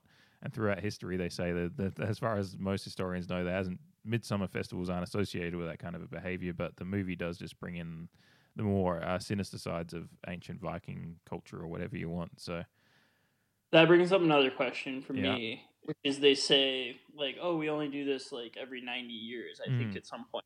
Like, where, like, they go to, like, the lengths that they did that summer. Mm-hmm. Do we believe them? Or how often are these people killing people? Because it seems like probably a lot. Yeah, that's what it's one question I've always had about the movie, is the every 90 years thing seems, I guess that just means that people are... I have been wondering about that a lot, because I still don't have an every exact 90 thought. years, none of those people were alive 90 years ago. So when know, like, so how would they know? Yeah, I'm assuming. Yeah, maybe it's every 90 years they actually bring in outside bloodlines in, maybe, and because then there's no way. Like, there's not that. Because the seasons are going to keep happening for the people within those 90 years. Obviously, people are still going to have to do the Addis-Tupan and kill themselves at 72 and whatnot. So yeah, maybe they do it more often, and it's just like they tell these people. that's how they bring them in, is that every 90 years we do this, so you're going to be part of something really They're special. just straight up gaslighting and lying to them. Yeah, to which, make them feel comfortable. which gaslighting is a big part of the film. So, and there's certainly deception from the Hagas, which is why I have praise for him in the sense that I understand, like from the storytelling perspective, I can see why Denny is lulled into, and they do care for her in their way, but they all are also very cunning, and the only reason they're caring for Denny is to get what they want out of her, and the only reason, which is her being part of them and being part of their bloodlines, and willingly possibly to willingly sacrifice Christian too. She makes a choice at the end, but they've led her to that choice as well. Because they could have tackled her and stopped her seeing Christian in that weird sex romp. Like, they could have stopped her. No, they wanted her to see him. Yeah, they said you should to turn her against him, so she would be the main queen. But they made it sound like they didn't want her to see it. Is my point? They said, "Oh, you shouldn't go." Yeah, they're fucking psychos. Yeah, they're bad people. Yeah, and this is I loved it. I love the movie, but and I don't consider this a horror movie or like a scary movie or anything like that. I'm so desensitized to the extreme gore of it, I guess. And it's not, I mean, yeah, whatever. But I forgot my point. The whole point. This is why I don't like movies that delve outside of reality so far, where there might be I know there's drug use and that's based in reality, but there's some weird spirits going on in it and stuff like that, and maybe some sort of time travel. Still dealing with that in my brain, I swear. But there's some weird elements to it, and obviously there's some weird elements to it. There's a cult that's crazy. And in my head when I'm there and I'm just I'm watching it and I'm seeing these cult people, it's why can't you just be normal? Why does it have to be this way? It doesn't make any sense. I don't know. That's the one thing that I have with movies like this, where I'm just and I just can't suspend disbelief. Yeah, I guess that's where I'm it's so frustrating. Because it brings in the real world and takes it to a world that's hopefully doesn't exist, but there's probably some weird cult out there killing people. I mean, definitely that's happening that we don't know about.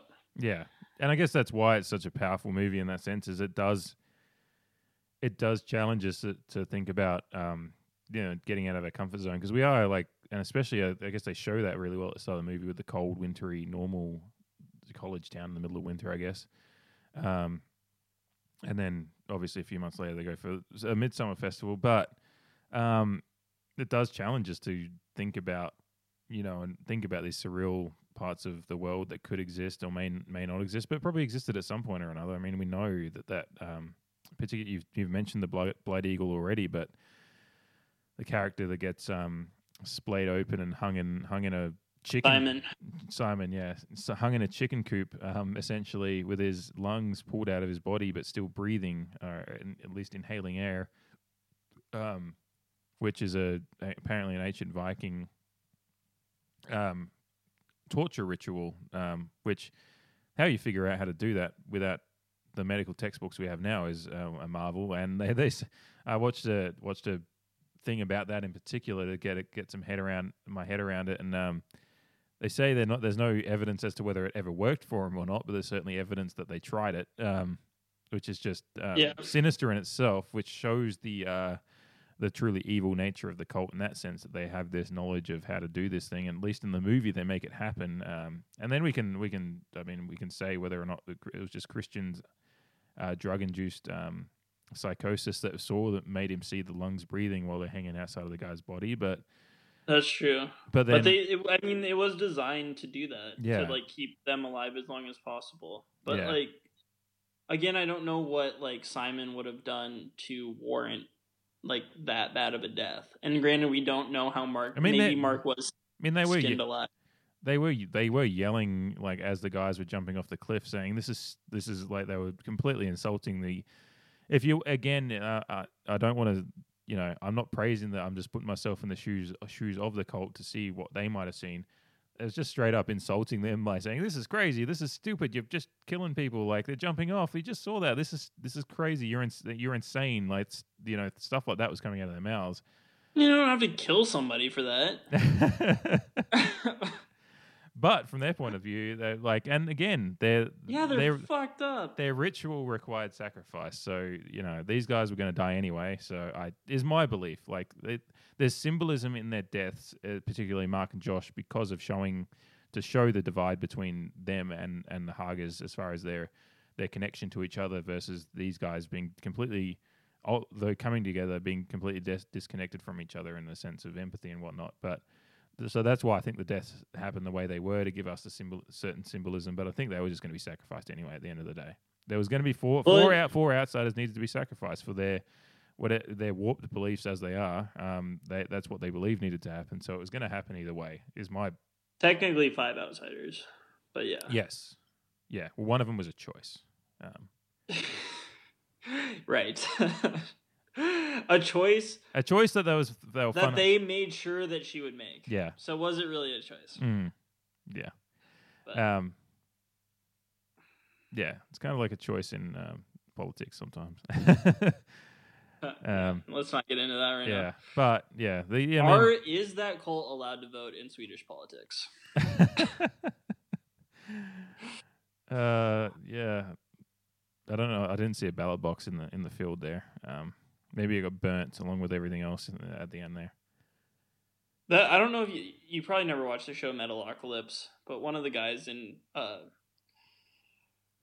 Death Clock, the band in Metalocalypse, is Swedish, and he has like super like religious Swedish parents who kind of like when they go back to Sweden, it kind of looks like that. So there is like this like.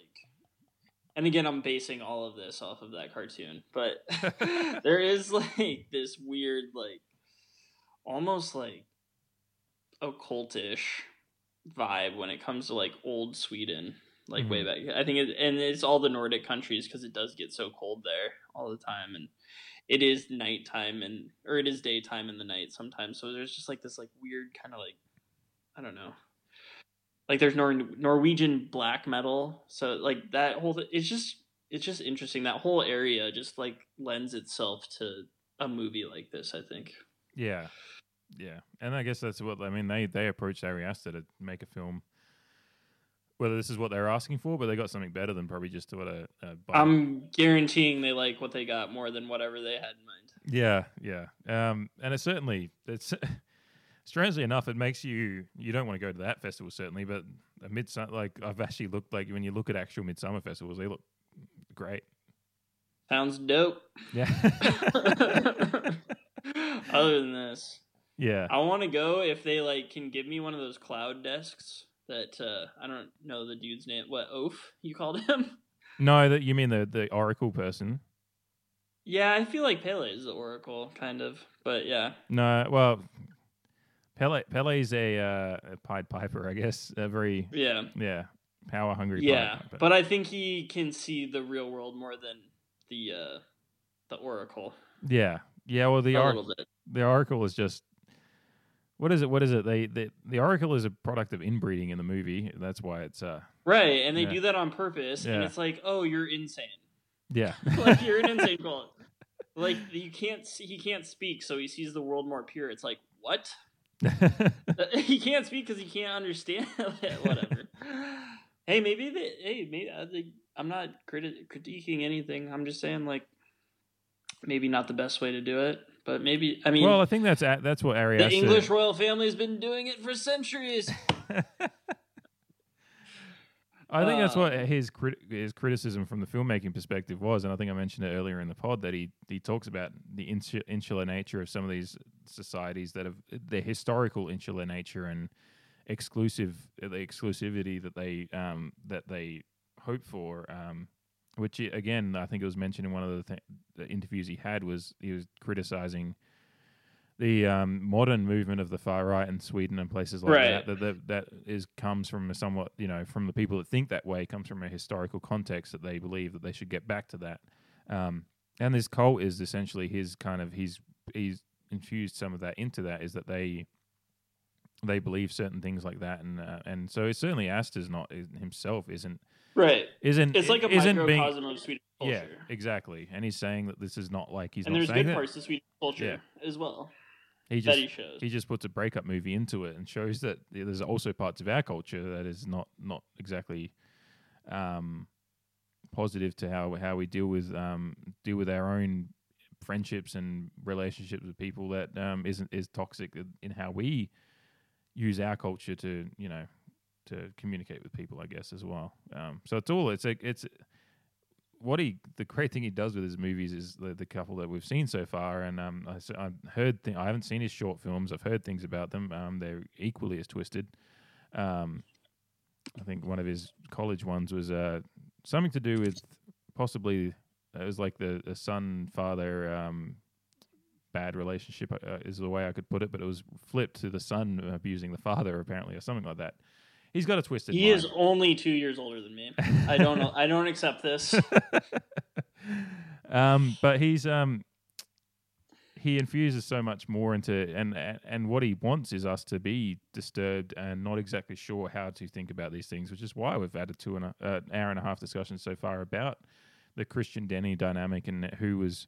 We certainly believe that Christian was wrong, but it doesn't mean that we believe that he deserved to die at the end of the movie. But with the way we see relationships end, in popular culture, it's a romantic comedy trope that the women sit around often and burn the guy's belongings in a box. And it's kind of like it's a very ritualistic thing that is in Western culture. It's just a catharsis in a way because we all have our ways of dealing with things. But he infuses that into the movie with having the actual boyfriend get burnt in a building at the end of the movie. And you can say that he's critiquing. The way people deal with a relationship ending is often never exactly healthy. It's just you find a way to deal with it and get through it. And that's just the extreme of it. There is just the fact that he gets burnt in a building at the end instead of just a photo of him. Yeah. Shay's just deep in thought. Yeah, I just looked up Ari Aster's Wikipedia and just so much blew my mind that he's 33 and not he's American. That I don't know. No, yeah, no, he's quite a personable guy to be heard interviewed. And the guys in the he looks like he's 12. It's what the hell? He looks like very he doesn't look like he's capable. He looks like a paperboy. He doesn't look like he's capable of this horrifying stuff. But yeah, no, apparently he's incredibly, his film knowledge is obviously quite deep. He's come through film school and all that kind of thing, and plenty of people come through film school without having this kind of mind. He's just one of those special cases of someone who's got a really great understanding of film and film history and knows how to subvert the norms a little bit with particularly these two films.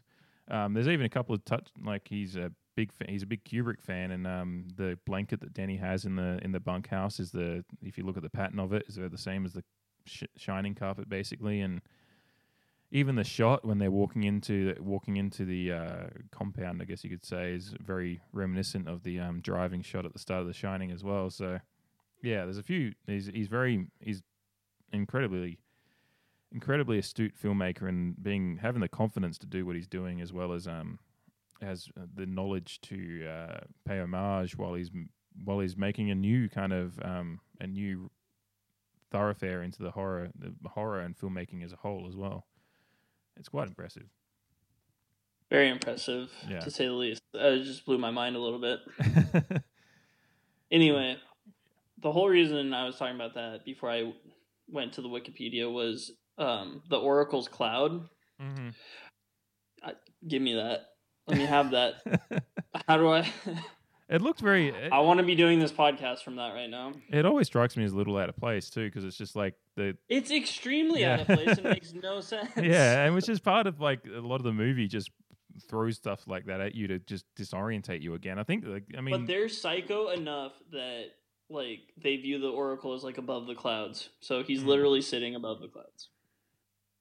I believe he's the filter. But he's sitting above the clouds painting with a claw hand in a paint bucket. So it's all right. And where was that? Where was the cloud desk? I don't know. That's the thing. I was just like, where did they pull the cloud desk from? Like, and yeah, it is very much. They have a VHS copy of Austin Powers somewhere too. So there must be like a party bungalow somewhere on the campgrounds. Yeah.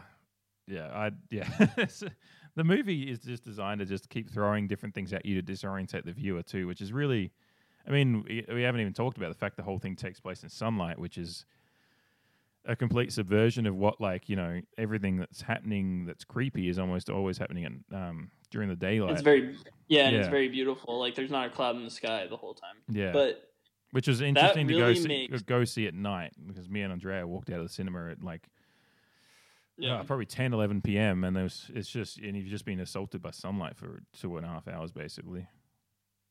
Yeah, and I think that makes the Josh scene when he sneaks in even more like, I don't know, like devious. Mm-hmm. Like, because it's like, it looks like it's dusk rather than like the black of midnight. And it's like, dude, what are you doing? You're obviously going to get caught. It's so light out. Like, this isn't like midnight, even though it is like midnight there probably. So. Mm-hmm.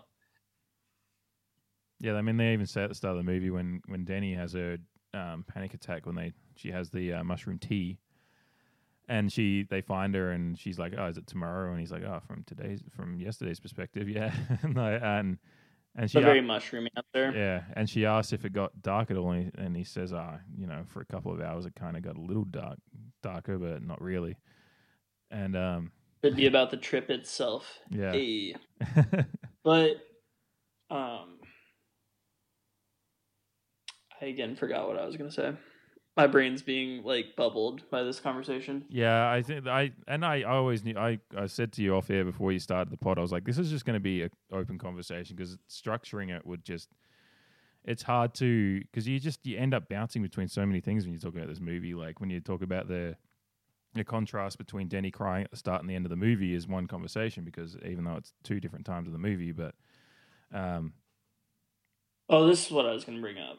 Is like when they get there the first day and they're just tripping in the meadow with like all those random people. Those random people aren't like cult members, right? They're just like random Swedes, like having a good time. I think there's some cult members there, because they're all slowly arriving back to the compound, but they're like, it's like a welcome. It seems like it's like a welcome. But there's not that many of them. No, there's not. I think and they're all wearing normal clothes. And also, so is Pele. The guy, Pele says, I think he does say, this is all the other young people returning. So it's just the young people returning, basically. Yeah, he says that at some point, because then he goes and introduces the guys to the other friend that's brought back Connie and Simon as well. So I think that's the whole idea of it. It's real. It does seem, it's one of those things that you just accept. Oh, this is what they do. They get high in a meadow before they go back to properly. It's a welcoming back thing for the young people, I think. Is how I interpret it. And how fucked up their childhoods were. Yeah. And yeah, just take some shrooms, because it's very good. It's a great way of it just introducing you to what is going to be the rest of the movie. That is just going to be a trip. You know, when Danny's sitting there and kind of breathing, and you know, Pele's kind of saying you can see the earth breathing and the trees breathing, and she's seeing the grass through her hand, and you can get the view of the tree, and you can kind of just see the currents of like almost river currents running up the trunk, and you kind of get, okay, we're not going to be exactly sure what's real for the rest of the movie. Is kind of like, which is a great way of just, again, great filmmaking, great, and certainly just the aesthetic of the film is quite beautiful as well, and one of those moments I told you before you watched it, I said there's a bit of comedy in there. It's just the way it's written. It's just like Mark sitting there, like you said, like Mark is, you know, a typical trip. You know, he's just sitting there like, I don't like new people. Yeah, no new people. And just like, I'm laying down. Can everyone lay down, please? It's like, and I was telling you, like, guys, it feels so good. This is another little nugget of just like, I think this movie portrayed like psychedelics better than any film I've ever seen. Mm-hmm. Like in how like, because so many films, like in TV shows especially, like overdo it so much. I remember like growing up thinking like smoking weed was like, you're gonna see like colors and you're like, world's gonna change. And that's like not even like mushrooms or LSD really, unless you take a bunch. And so like this did it like perfectly, where like everything's almost normal, but something's off. Yeah. And like I think at the May Queen dinner, when she sits down and like the head's moving and stuff, I think that was like and the trees are kind of like, I think that's some of the most like realistic, like psychedelic scenes I've ever seen. So that was like, clearly a guy who's done it before and knows what he was looking for in it, because it doesn't like the sky isn't like purple and your friend's face isn't green. Like, just things are like, I don't know, whatever. Yeah. No, I completely understand what you mean. I completely understand what you mean. It's like,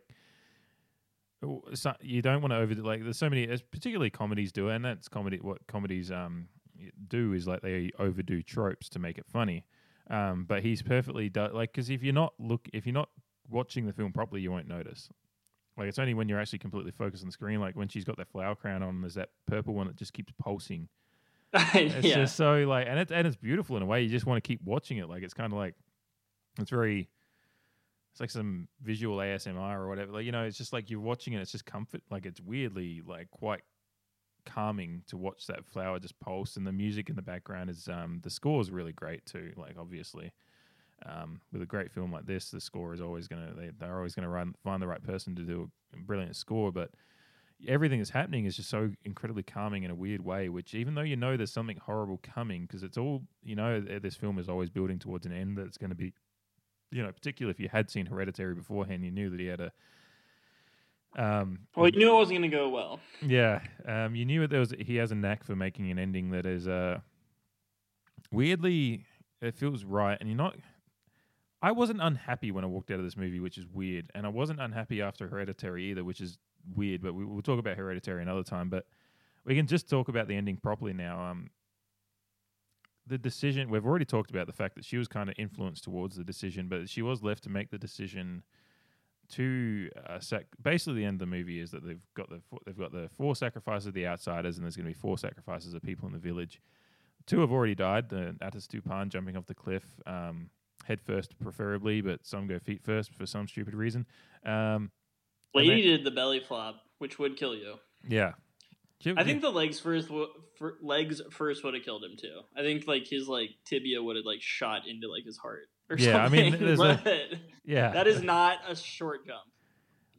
Well, it would have killed. He would have died eventually, but he was in tremendous pain, and worst decision of all time. Yeah, which shows the first time is one of our first examples of how the Hagas have that like shared empathy thing that I've been talking about, because they all start wailing out in pain and whatnot, and this happens again. Yeah, but they don't rush over to kill the guy either. Yeah, so. Well, one guy calmly amongst all the rest of it says, "Give me the fucking hammer, I'll deal with this shit." Like, this dumbass didn't jump down, right? Yeah. God damn it! It's a good thing someone came prepared. And then 3 people have to do it. Well, I mean, they just need 1, but for some reason 3 people do it. I'm sure it's some stupid rule they have. Look, I used to remember having to take communion, and I could have just grabbed the cup and drank the wine myself, but for some reason they just have to fucking. That's hold fair. It up. So rituals are weird. But it's our first example of the Hagas like that shit. Like, one of the major examples of when they all share and like whatever emotion is going on for someone, of pain, happiness, whatever. They share it, and they're wailing and crying, and there's all this shouting, and they talk about how they all raise the children together, which is kind of part of that too. Yeah, there's no everything together. Yeah, there's no typical. Everyone's the mother and the father, and there's no one that's actually particularly the parent. Yeah, and Denny. There's a scene, just briefly touching on that, where Denny's sitting at a table and she's kind of being friendly with the baby and the chat, and you can already see they're bringing her into that kind of. That realm. That's just a minor scene, but it's just again, like we talked about with Once Upon a Time in Hollywood last week. It's all these little details that just wrap you up in the world more. And right, yeah. But the ending, obviously she's influenced towards, and the other thing is like, she's obviously influenced towards Christian sacrificing him, because the last scene of the last time she saw him was him banging the broad, surrounded by 12 other broads. And she's just finally just like, this is done. And the Oracle. Yeah. The Oracle's there for some reason, just in his bed. He's like, can you guys please just like get out of my room with this shit again? I'm sick of waking up to fucking ritualistic sex every goddamn day. I'm gonna paint about it. Give me my Glock bucket.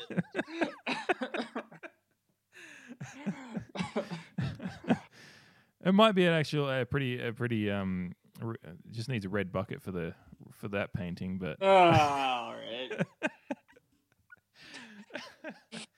Anyway, look, the relationship's over, and she's been asked to you've got the 4 outsiders for group the members, and there's 2 guys that are just for some reason you've touched on it already that they've been lied to about how the sacrifice is going to go for them. So they're happily wandering forward, going, yeah, sure, I'll walk into a house and get burned alive because they think it's going to go differently to how it's going to go.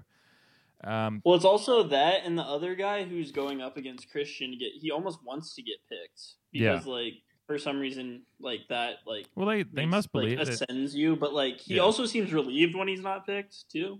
So it's like I'm sure in all these things there's a lot of conflict in mind about what you want, because it's like, well, this field is pretty fucking fun in the middle of summer, but I also like the idea of ascending to whatever plane they go to in their belief system. Gonna have to jump off a goddamn cliff someday anyway. So yeah, might as well go get burnt alive with inside a yellow house, which is very that house always he films that so wonderfully, that house. I sent that to you. I said Wes Anderson shot. The first time you see it. Yeah. But yeah, the decision is up to Danny that she either the ninth person to be sacrificed either has to be someone from the community or the outsider. She has the choice. And she obviously picks Christian, who is sitting there paralyzed from all the drugs that they've forced into him at this point. So he can't react either way, but you can see it in his eyes. It's great act. Jack Rayner's really great in this movie as well. Florence Pugh steals the movie and should have been nominated for an Oscar for it, I feel. But Jack Rayner and everyone else in the movie is equally great in what they do.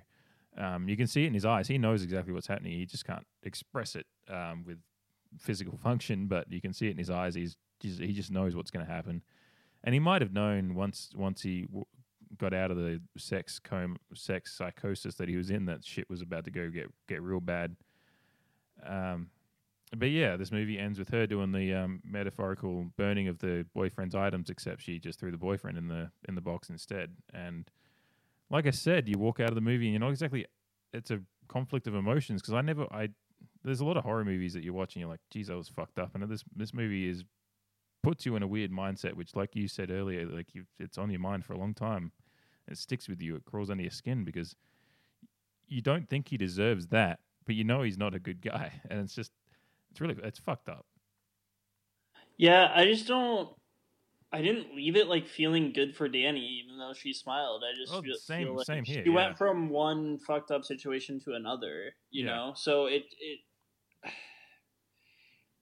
I don't consider it like I'm happy for her, I guess, but it's insane. Like, she was just crying like she like gaslights herself at the end of it. Of like, well, I guess this is my life now. Yeah. I mean, that's the other thing I've got it last thing in my notes, is that the ending of this movie leaves you up to a lot of different interpretations about how Danny's life is going to go. Obviously, I think she just stays with him, but then she's just going from one kind of abusive relationship to another. Maybe they're not as outwardly abusive, but they're just better at gaslighting than Christian is. Or just one situation where they're using you to another. Because Pele seems sweet, and he's like, do you know ever what it's like to be held? Does Christian hold you? And so yeah, but he's also a psychopath. He brought his friends there. Well, that's what I'm saying. He's just gaslighting her in a different way by saying, well, he's an asshole, but look at me being all sweet, bringing you a birthday drawing and stuff like that. Like, it annoys me, guys like that too, because I could never draw. Yeah, I'm jealous of that too. Yeah. 2 Pele questions. One, no, he's not the best footballer of what happened to his parents in the first place, and were they part of the cult? Yeah, I wondered about that too. Were they burnt alive in that house at some point? Like, different as sacrifices? Yeah, sacrifices. Yeah, because he just says that my parents burnt, and like I'm like, there's got to be. But he's not affected by it in any capacity. Yeah, because he was held because the Haggis Haggis took care of me. I had a family to take care of me, and I'm like, there's got to be some significance to him saying they burnt alive specifically, rather than just it was a car accident or something like that. Like, Yeah. Secondly, how does he get into American college? If that was his schooling before. They're sitting in a field like learning how to like knit bear's teeth together or some shit. I don't know what they're doing in those circles, but they're sitting in a field not learning like pre-calculus. I'll tell you that. Yeah, well, there is that discussion as to what the fuck is their schooling like. I believe that this area that they have this little ceremony and stuff is not actually where they live all the time. Like I feel like they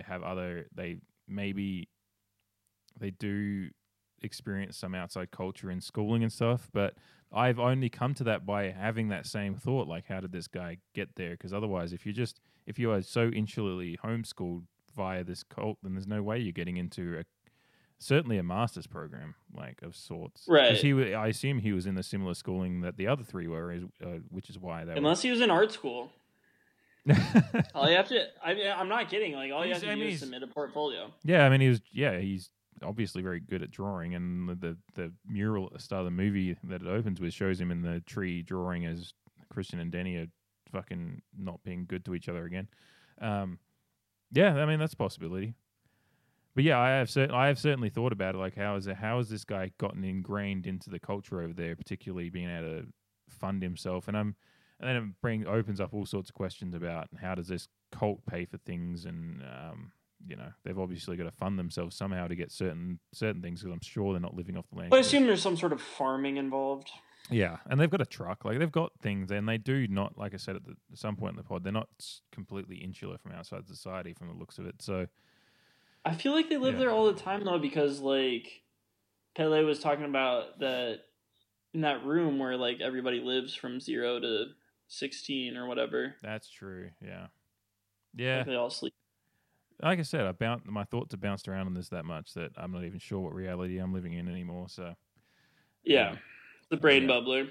Yeah, but yeah, the end of the movie, it leaves you thinking, which is why we're talking about this on podcast for almost 2 hours now. I certainly believe that Denny's not gone. There's a certain catharsis in the end of her relationship, but then she's just gone into another situation and she might live a happy life there because she's just accepting of what it is, but it doesn't mean it's right, is what I'm trying to get to, I guess.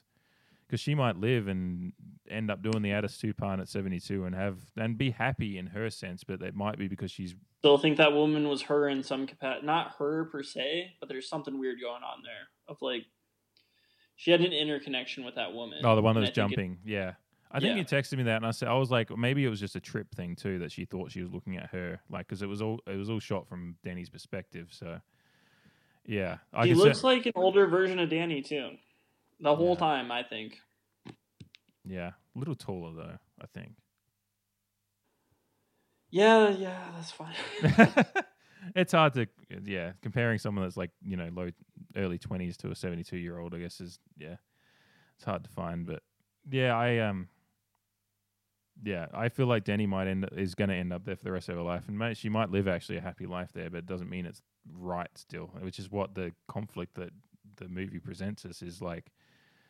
If you accept something that makes you happy, but then it's not like it's fundamentally right anyway, is a curious place to be mentally, especially us as the viewer. Like she might just be happy where she is. She's going to be that mentally fucked up after all that shit that's happened in the last 6 months of her life. Yeah, it's like Stockholm syndrome, and not just because it's in Sweden. Boom, but like it is like they like broke her. Yeah. And now, like, she has no other choice but to, like, be there. And yeah, that's what they wanted. So they're the people who got what they wanted, and Danny, like, in the end thinks she did, but she just got broken and then built back up by psychopaths. Yeah, because, family's dead, boyfriend's burnt alive by her choice, and so all her support systems are gone, and they're the only support system she has, so I think it's obvious that she ends up staying there, but...